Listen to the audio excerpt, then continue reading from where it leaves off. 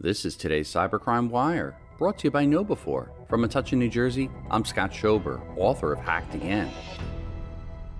KTLA 5 reports that the city of Long Beach was hacked and the website is down. In a press release, the city confirmed that a preliminary investigation showed that a network security incident occurred. As a result, the city is taking systems offline for upwards of several days, although email and phone systems were generally expected to remain available. Emergency calls to 911 and calls for non-emergency city services will also continue to work.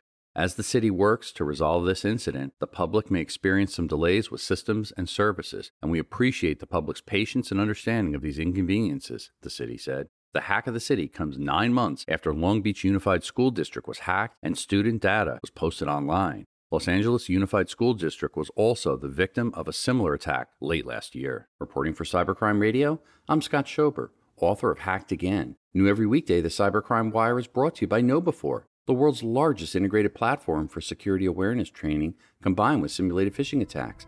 Visit knowbe4.com to learn more. For more breaking news, visit cybercrimewire.com.